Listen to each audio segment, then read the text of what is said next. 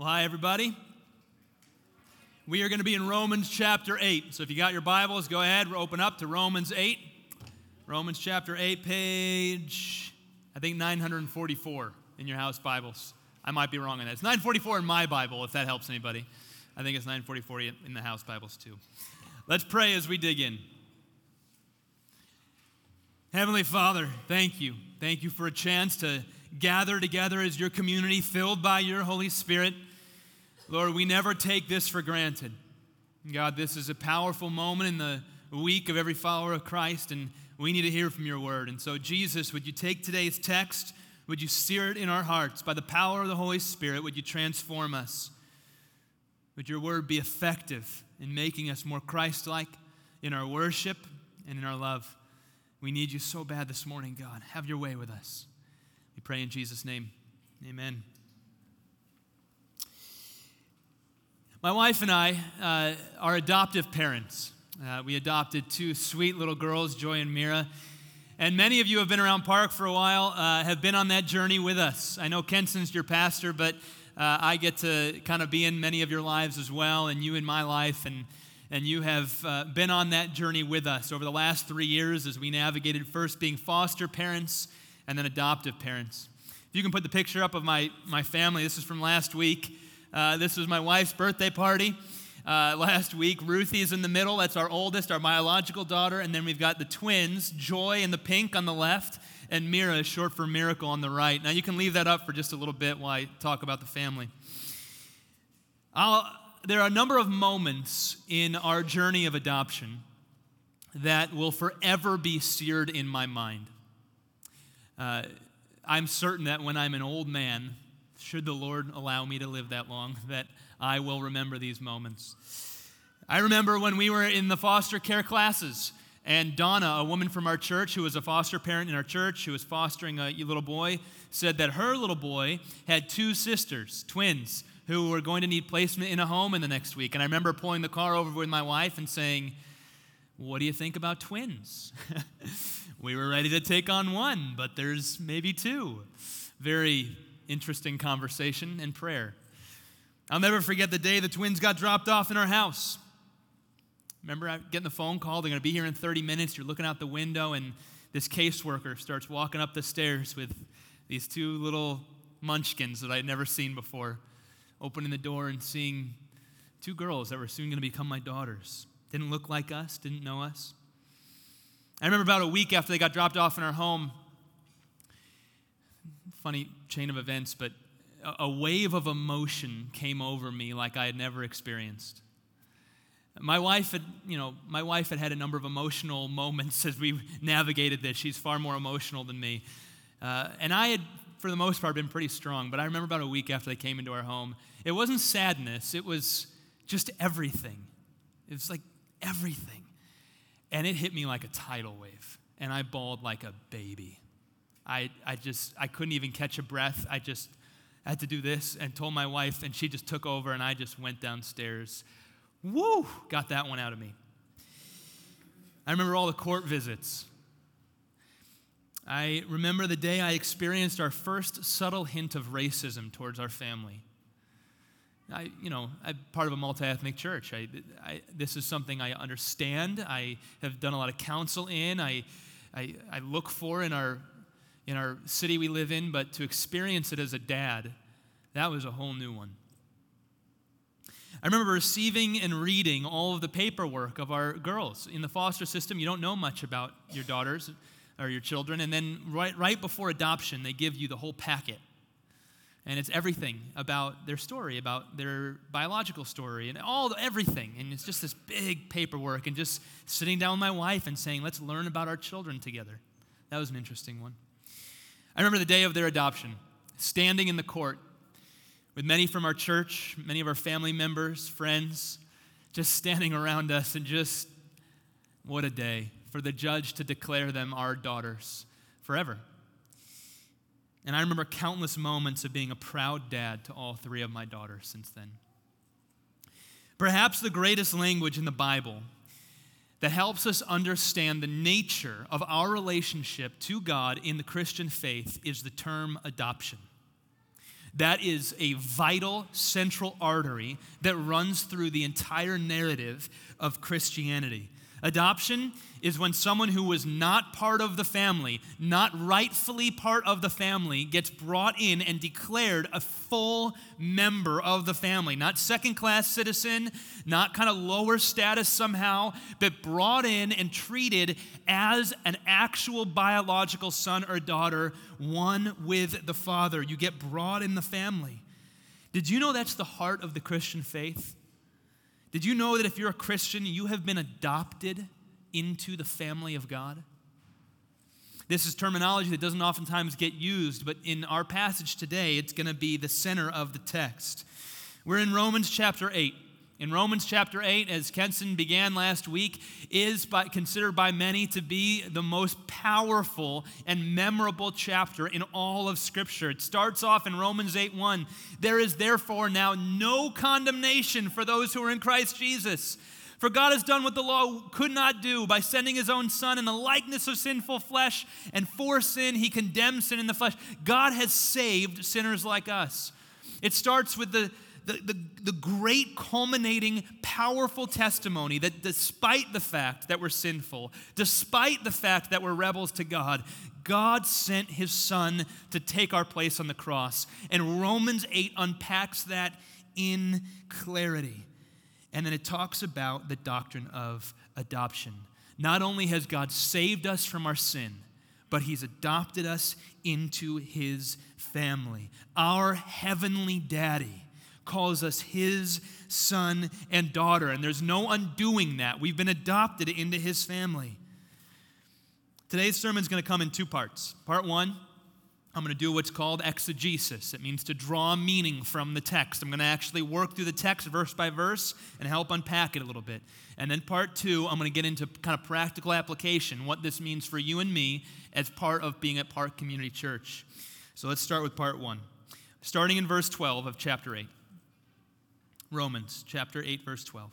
So then, brothers, we are debtors, not to the flesh, to live according to the flesh. For if you live according to the flesh, you will die. But if by the Spirit you put to death the deeds of the body, you will live. Now, this is set up for him getting into the adoption language. So let's work through what he just said. He begins with, so then. Remember, when you see words like so then in the Bible, or therefore, or since, these are connecting words that connect ideas. So then means he's wrapping up and concluding a previous thought. And what he's just been saying is that we are debtors to God. We're sinful by nature, and we're not part of God's family by nature. But because of what Jesus Christ has done, there's therefore now no condemnation in Christ Jesus. And he says that we are debtors. A debtor is someone who owes something to someone else. If you're outside of the family of God, if you're not yet a follower of Christ, the scriptures say you are a debtor to the flesh. You're a debtor to God as well. Why are you a debtor to God? Well, the consequences of sin is death. The payment that we owe God is separation from God. And we're constantly paying that off by living according to the flesh. We try to prove our own righteousness. We try to prove our own goodness. We try to get kind of a rightness with God based on our own merit. We chase after religion. We chase after therapy. We chase after all these things we think will make us good and what God intends for us. When all along, all we're doing is trying to pay off a debt we can't pay. Meanwhile, God has already done what we could never do. He sent his Son. He paid the debt in full. Now, notice the language in verse 12 here. He says, verse 13, for if you live according to the flesh, you will die. But if by the Spirit you put to death the deeds of the body, you will live. This is a theme that's come up so often in the book of Romans already. A Christian is someone who is putting to death sin in their life, the deeds of the body. Notice it doesn't say to just kind of accept it. It doesn't say to just live and not care about the sin. It says that the Christian is the person who's putting to death brokenness in their life. The Christian is the one who's regularly looking at the good word of God and saying, God, I love your law, I love your word, and I recognize that I fall short, that my mind doesn't think the way scriptures say it should. I have different views on things than what Scripture says I should. I live in a different way than what Scripture says I should. My heart's not fully there yet, but we're regularly putting to death the old ways of life, the old ways of thinking, and we're running towards God. As God gets a hold of us in greater and greater stages, we increasingly are strengthened by His Spirit to strip off that old way of life that hindered us and to run freely towards God and the life that He's made for us. There's a battle that takes place in the Christian faith. And notice he says, if by the Spirit we do this, by the Spirit. Any good work that happens in your life as a Christian is never something you've done on your own, by your own strength. That's why you never get to boast about overcoming sin. No one gets to look at someone else and say, well, I did it. How come you can't do it? No, it's God working through you, the Holy Spirit that's been placed in you. He actually is the one that enables you to overcome sin. It's never you on your own. Robert Mounce, a commentator on this passage, he says, it's only when we break fellowship with the Spirit that our sinful nature is able to successfully reassert its fraudulent claim on our lives. The key to freedom from what we were is constant reliance on the active presence of the Spirit. To walk by the power of the Spirit, it's kind of like tuning a musical instrument. You want to bring the resonance in line with each other. You want to actually make sure that you're walking in sync with the Spirit, and you do that by listening to God and by walking closely with Him and knowing His Word and living in community. And I want us to not miss the language that's here. It's pretty harsh language, verse 12 and 13, isn't it? For if you live according to the flesh, you will die. But if by the Spirit you put to death the deeds of the body, you will live.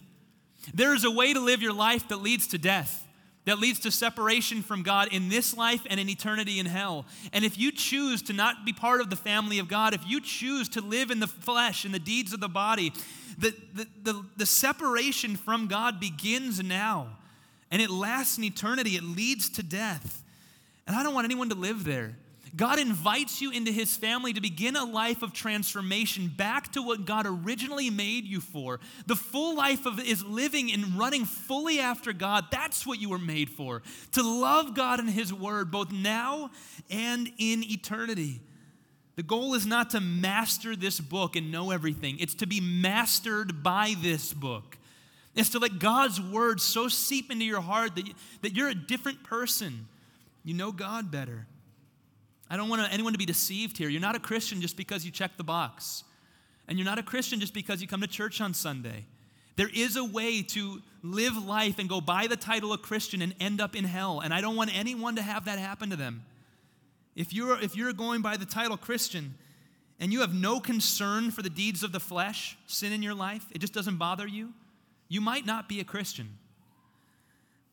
If you're going by the title Christian and you're no concern for indwelling sin, no concern for the things of God and His kingdom, you might not be a Christian. If you're going by the title Christian and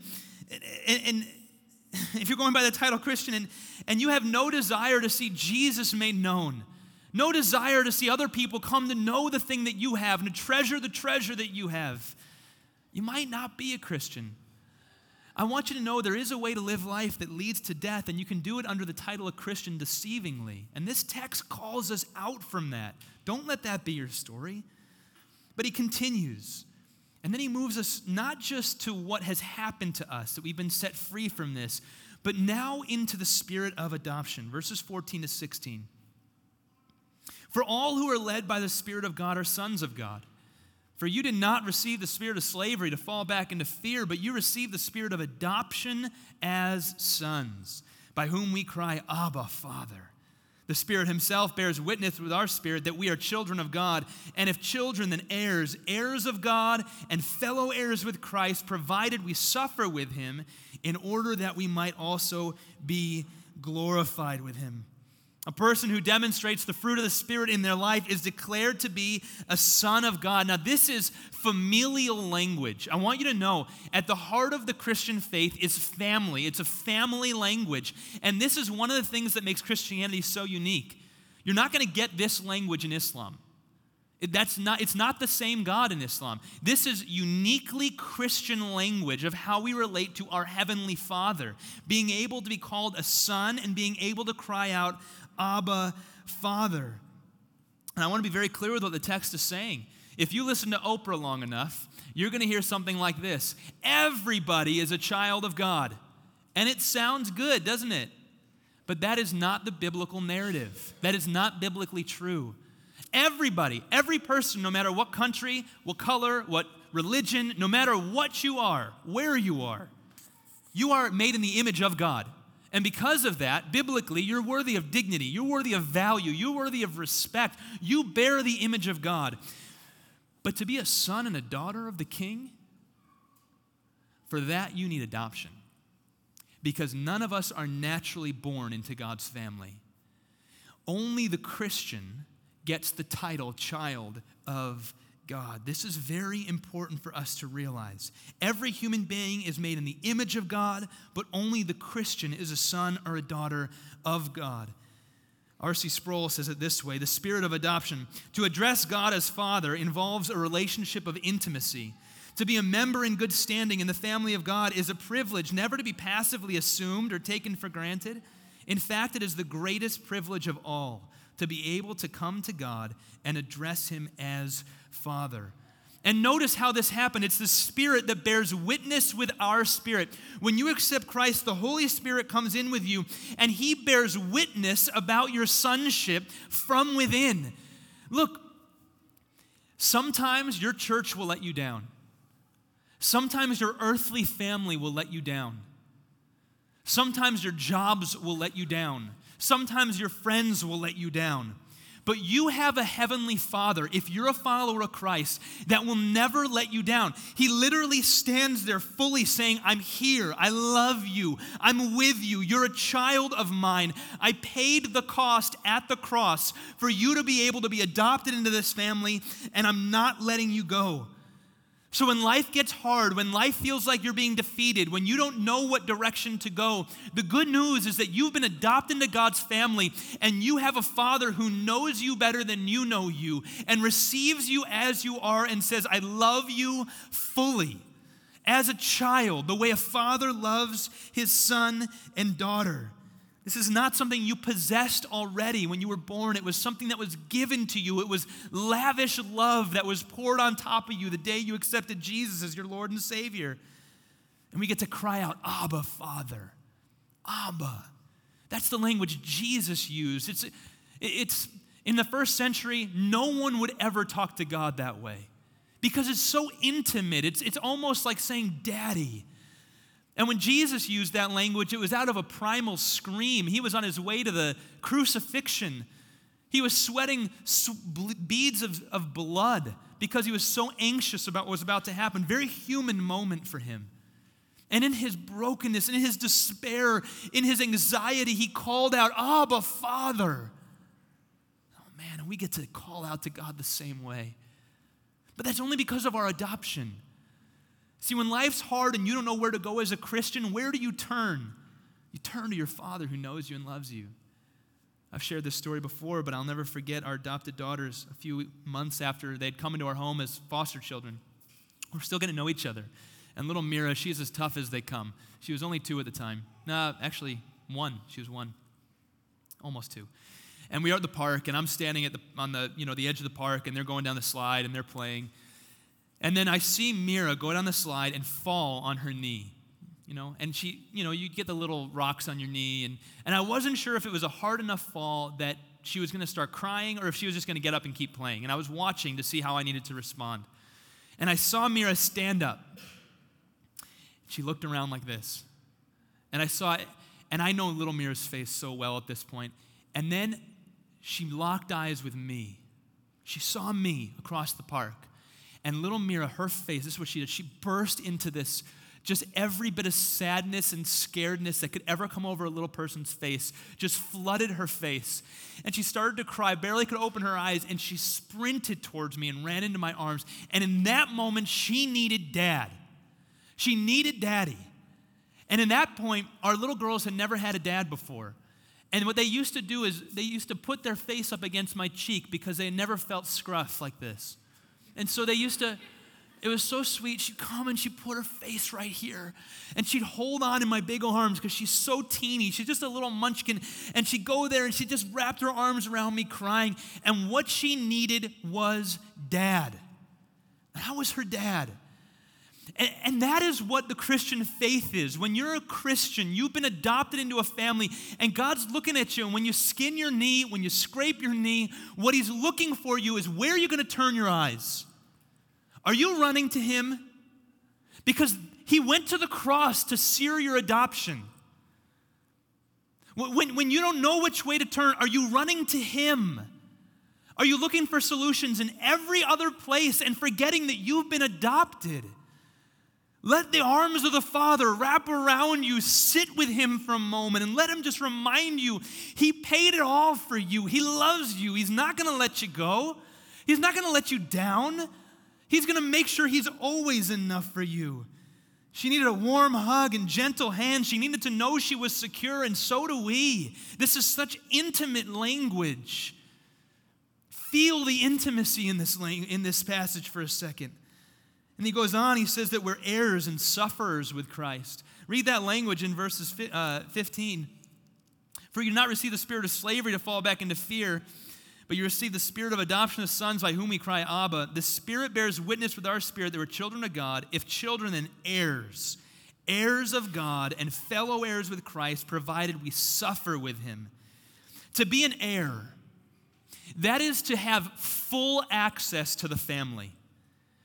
The only right son of the Father is Jesus Christ. He is the one who rightfully has the inheritance. He is the one who rightfully earned through his righteousness everything. When you think of heaven and all the heavenlies and the paradise that we get to literally taste in part, even now as a Christian, all of that good stuff, that's rightfully Christ's. He is the biological son. He is the one that actually has earned it all. But when you get adopted into the family, what is Christ gets shared with you. His righteousness, his sonship, his heaven, his place, everything that's Christ gets shared with you in abundance. His inheritance becomes your inheritance. As adopted children, you're not second-class citizens that get the leftovers. You get the kingdom of God. God opens up the heavenly storehouses to you. He declares you righteous when it wasn't you who earned it. R.C. Sproul again says, the work of the Spirit is not only to make us children of God and then to take up a dwelling place within our hearts, but also to give us an inner assurance of our standing with God. It's vitally important for the Christian to have assurance of salvation, for we are heirs. See, an heir doesn't have to worry what tomorrow brings, because the worst thing tomorrow can bring is death. And that actually ends up being good news for the Christian, because we've got an inheritance that can't be taken from us. That's why we don't store up our treasures where wrath and rust destroy, but we store up our treasures in the heavenlies where God is, because that can't be taken from us. We have an inheritance that can't be taken. Here's the really great news of adoption. Adoption is permanent. You become an heir. You know, when you adopt, when I adopted my daughters, they get written a new birth certificate. This is incredible. They literally are given by the state a new birth certificate. And on that birth certificate, where it says, what is the biological father's name? My name is there. It's a legal standing change in the eyes of the government that they are declared heirs of this family and everything that comes along with that, the good and the bad. And I'm telling you, in my family, there's a lot of goofy that comes along with that as well. They're Chenery girls now, and they're slowly becoming like me. You know, I like to sing when I walk. I walk everywhere and I sing. Guess who's learning how to sing? My girls are becoming like their dad. They walk around everywhere. I can't stop Joyce singing. I literally have to ask her to be quiet when I'm trying to read because she just keeps singing. Where does she get that from? She gets it from her dad. That's where she gets that from. They're becoming like their dad. They're becoming like their mom. And when you accept Jesus Christ, your birth certificate, your legal standing with God, He becomes your father, and you start becoming like them. You start taking on traits of your father. And part of that is knowing that you receive an inheritance, but the other part of it is everything that comes with the family of God. You suffer with Christians as well, provided you suffer with Him in order that we might be glorified with Him. To be part of the family is to experience all of the family, the good, the bad, the goofy, and the weird. Mira and Joy, I'm sorry, but you got a lot of weird in our house, right? And when you enter into the family of Christ, there's a lot that comes with that. The eyes of the world are not for Christianity. When I read that passage, in just a few weeks, I'll be traveling to Ghana and then to Liberia to visit some partner ministries out there where we're adopting, not my family, but 2 families from our church are adopting children from Liberia in the next year. And I'll be visiting that ministry and getting to know the partners out there and the work they're doing. When I read that passage there, it's going to mean a whole different thing, won't it? Because our brothers and sisters around the world, they know what it means to suffer. They know what it means to actually be persecuted for the faith of Jesus, and we can't forget that. We have it pretty cozy here in America, guys.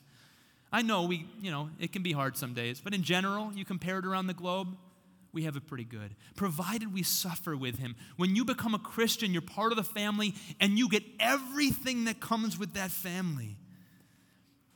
When you think of your adoption, what I want you to know is that God did not choose you and adopt you because you had something of value to add to his kingdom. He chose you in your weakness, when you were rebels to him. When you were traitors and betrayers of the one true king, he said, that's the child I want. I want that one. I'm going to bring him into my family. He didn't look at you and say, man, he's going to add a lot of value. He's or she's going to really move things forward. He looked and saw a traitor, and then he brought you into the family as traitors. And this is such good news for us when we know our adoption this way, because it means we don't have to strive to just be great. Can you put the picture up of the letter my daughter left me? I was on an airplane 4 days ago, and my little daughter, I don't know if you can see this or not. I woke up the morning I got on the plane at 4:30 in the morning. I had to leave before she woke up. But that night before she went to bed, she left this note for me so I would see it in the morning. Now let's read this note together. You're the greater dad. Now let me tell you about this note. Now let's just analyze this for a second. A mixture of capital letters and lowercase letters, right? That G is more, I think it started as a lowercase e and got converted into a G. It's not the right your. It's missing the apostrophe and the E. Do you notice that? Do you know how much I love this? I'll take that over Shakespearean poetry every day for the rest of my life. I'll take that over $1 million any day. Give me that note every morning, and I'm a happy man. You know why? Because my daughter, she doesn't need to prove anything to me. She comes in her childlikeness, and all she does is she comes to her dad with the only thing she has to bring, which isn't much. It isn't much. Greater is not a word. But she brings it to her dad, and she knows that I love her, and I love it, and it fills me, and this is what your heavenly Father wants from you. This is your adoption.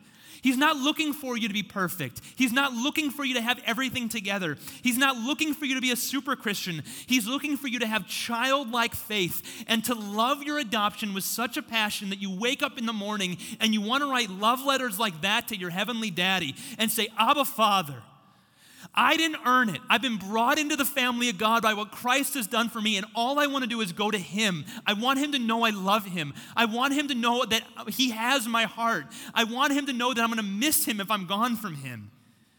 Do you know how much this speaks to a father's heart? This is what God wants from you.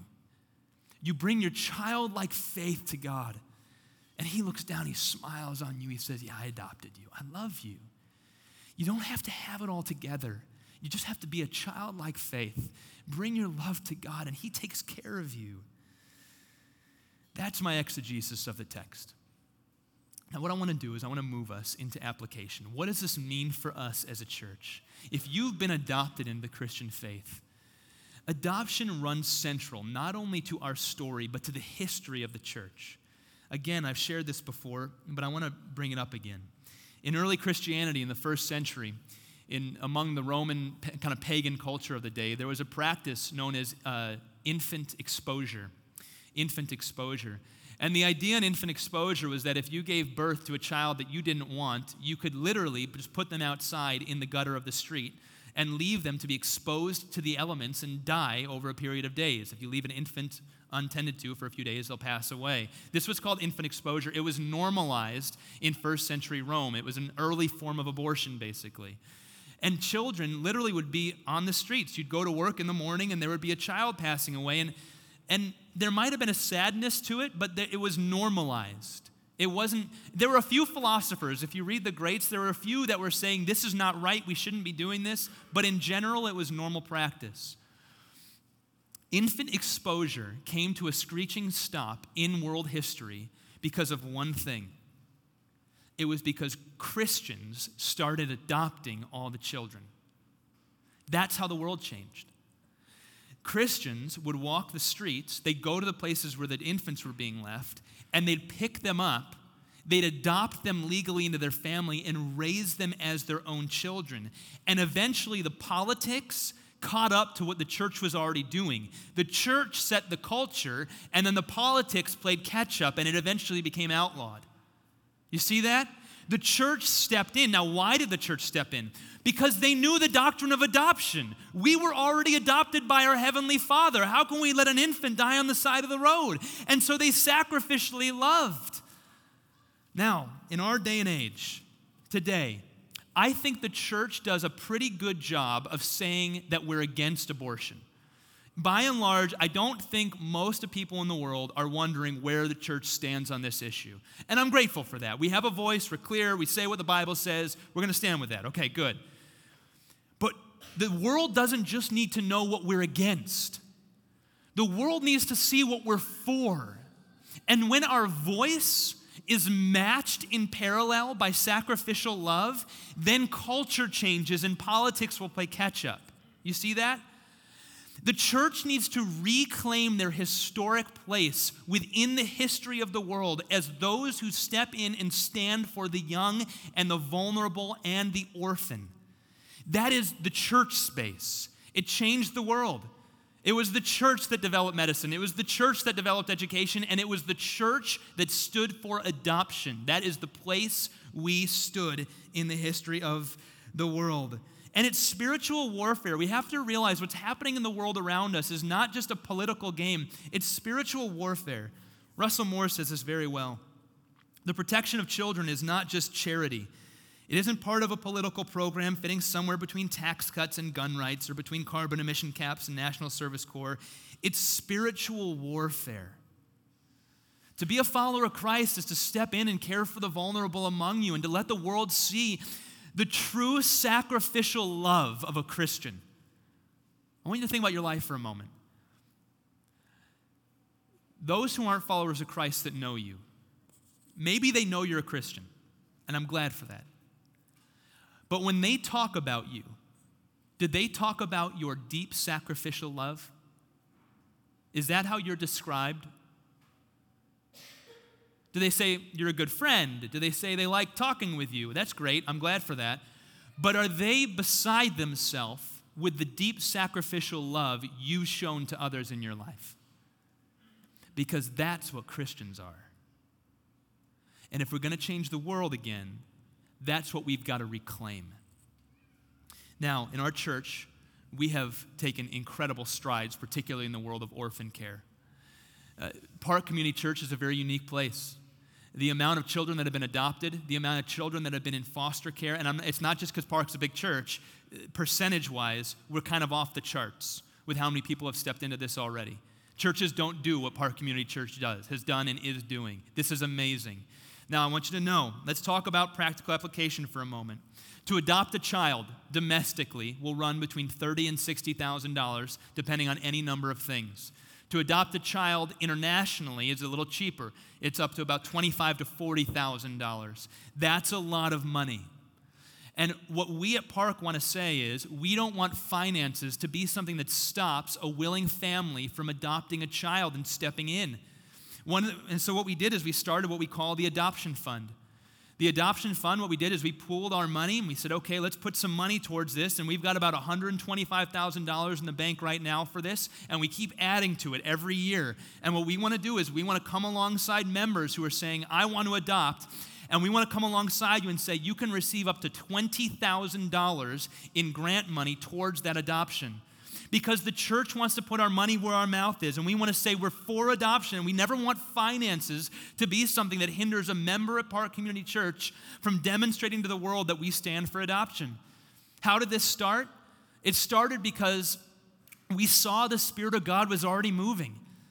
Even just in the Near South network, just in the between South Loop and Bridgeport, there's over a dozen families that are involved in foster care, adoption, or safe families. Isn't that incredible?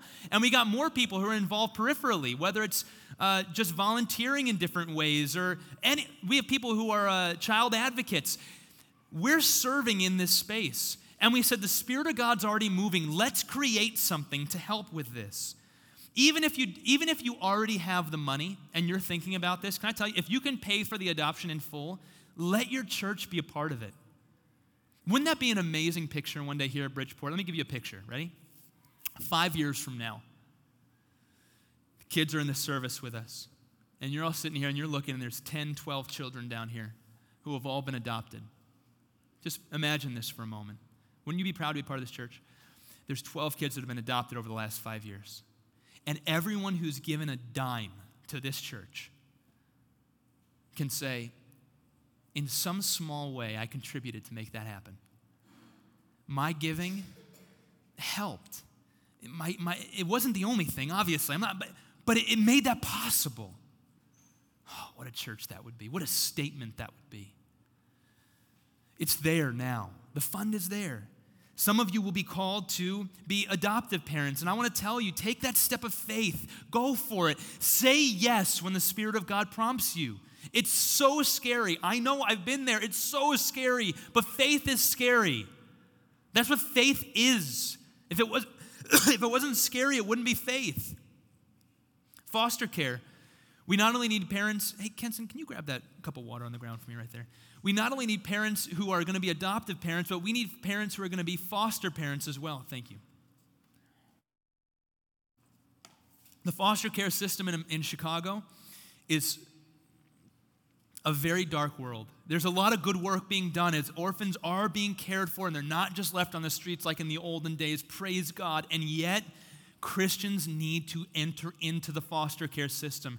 And in foster care, it's kind of scary. You open your world to a whole lot more variables than in just adoption. Children in the foster care system come with a lot of baggage. They come with a lot of story, a lot of abuse oftentimes. You're opening your home to lawyers. You're opening your home to caseworkers. You're opening your home to social workers. And in some ways, it's amazing. Let the world come into Christian homes. Let them see your home. Let them see your love. What a witness to a watching world when they get to see Christian families. Open your doors. Some of you will be called to be foster parents. Get certified. Become a foster parent. Can I tell you with foster, this is important to know. When you foster a child, this is not the reason to do it, and this is one of the ways it gets abused, but this is actually helpful information. You get a stipend every month to help raise the child by the government. The government gives you money every month to pay the expenses of raising the child. Because paying a parent to raise a child in a home is much cheaper than trying to keep a system going. And so they pay you enough to kind of help a little bit. And that paycheck, if you adopt, the adoption is free if you adopt through the foster care system, and you get that same paycheck all the way till the child turns 18 to help raise them. Again, that's not the reason to do it, but that's helpful to know. We need people to step into this and to say, I'm willing to say yes to become a foster parent. Safe families is a third option. Safe Families is kind of like foster care, but much more short-term. It was started by Christians. Actually, the sister of one of the men who goes to South Loop is the woman who runs it right now in Chicago. And it's short-term, like a few weeks. You step in and you care for children who have been taken out of a home for a few weeks. And you just say, not long-term, I'm not becoming the long-term mom and dad, but I can care for a child for a few weeks. I have a room they can sleep in, and I can take care of them for a few weeks. You know, at our Forest Glen location, 2 14-year-old girls were so excited about Safe Families, they created a whole storage cabinet filled with diapers and cots and cribs and car seats for children. It's just stocked. It's ready to go. So if you become a Safe Family tonight and you get a child brought to your home, the church can show up with a carload of diapers and baby wipes and all that stuff you're going to need. We're ready for you, church. We've thought through this. We're ready for you to say yes to what God's done. Let me close this whole message by sharing a little bit of my story. Becoming an adoptive parent, for me, was really scary, and I was not as ready as my wife was. It was always an idea that was in the back of my mind because I had the scriptures. And frankly, the whole journey started when we opened our Bibles and we started reading together, my wife and I. We came to James 1:27, 1:28, where it says, true religion is this, to care for the orphan and the widow in their time of need. And my wife and I were like, okay, well, how do we put this into practice? What does this mean? And we started praying, and then we took the class. The class on foster care, and it was just saying yes. It was one little step at a time. I wasn't ready yet, but I said yes, and that step was scary, but it was what God called me to, and so I said yes. Yes is a step of faith, and then little by little you say yes, and God changes your heart on the way of the journey. And can I tell you, our life is so much sweeter because we've done this. There's so many more difficulties that have been brought into our life. Yes, there's things that are harder. Yes, life was simpler and cleaner when it was just my wife and me and my biological daughter. 100% it was cleaner and easier. But can I tell you, I know more about my own adoption into God's family because I've become an adoptive parent. I get this. This speaks so deep to my heart. I get this gospel so much deeper now. My wife and I have a relationship that is off the charts right now, and it's different than before we adopted. You know why? Because adoption forced my wife and I to turn the TV off and start having some real hard conversations. What are we going to do? How are we going to bond with these children? It's not natural. It's not happening the way it did with Ruthie. So how are we going to form these connections? There's stuff we got to work through. And you got to stay up late praying together and work. Man, talk about putting a marriage and moving it into the next spot. Our life, we would have missed out on so much. I'll tell you, there's so much we're learning. Raising 2 black children in Chicago, there's things I don't know. I'll never forget having a number of women from our church, African-American women in our church, came over in the first week, taught us how to do the girls' hair. They're still teaching us. We have so much to learn. My wife's become an expert. I don't know the first thing about how to do it. I'm learning slowly, but it's a community thing. We come together. The church comes around. I was sitting on an airplane yesterday coming back from Los Angeles, and I was talking to a pastor friend of mine, an African-American man, and we were talking about raising black children in Chicago and realizing, man, there's stuff that my black brothers and sisters in this church have experienced that I know about, and it's true to my heart because I'm part of your family in this church, but that my daughters are going to experience in a different way than I will ever experience. I'm going to experience as their dad. Man, that brings me into family relationship with you in a way that I see that newness. That's a layer of depth that I wouldn't have had before. What I'm trying to tell you is this. All this application, don't say that's somebody else. Don't say that. The Spirit of God is moving, and I want us to be a people of God that say yes to the things of God. And it's so scary, but when you don't say yes to the things of faith that are scary, you rob yourself of all the gems of this life. This is where faith gets real. This is where Jesus comes alive. This is where the world takes notice. This is how the church grows. This is where you start getting baptism stories, and we got too many baptisms. We got to start doing them every week. Why? Because the church reclaims its historic place, standing where others won't stand, sacrificing where others won't sacrifice, and living out the kingdom of God. Don't let your fear of the unknown stop you from being obedient to God's call on your life. You'll miss out on all the joy. After all, don't forget, in Christ, you were first adopted. Let's pray. Father, we come to you this morning and we just say, Abba, Father. God, those are good words to be able to say. Lord, we don't even understand the half of it, but the little of it we do understand, the little of the cross that we get, God, we say we love you. We say thank you. We want to receive it like children. We want to learn to come to you like children. Can you form that in us this week, if nothing else? Thank you for her adoption. Thank you for your grace in our life. God, do something remarkable in this room. Holy Spirit, make this a church like we've never experienced. Holy Spirit, whatever you're doing in hearts right now, help us to say yes. Holy Spirit, make us your church. In Jesus' name.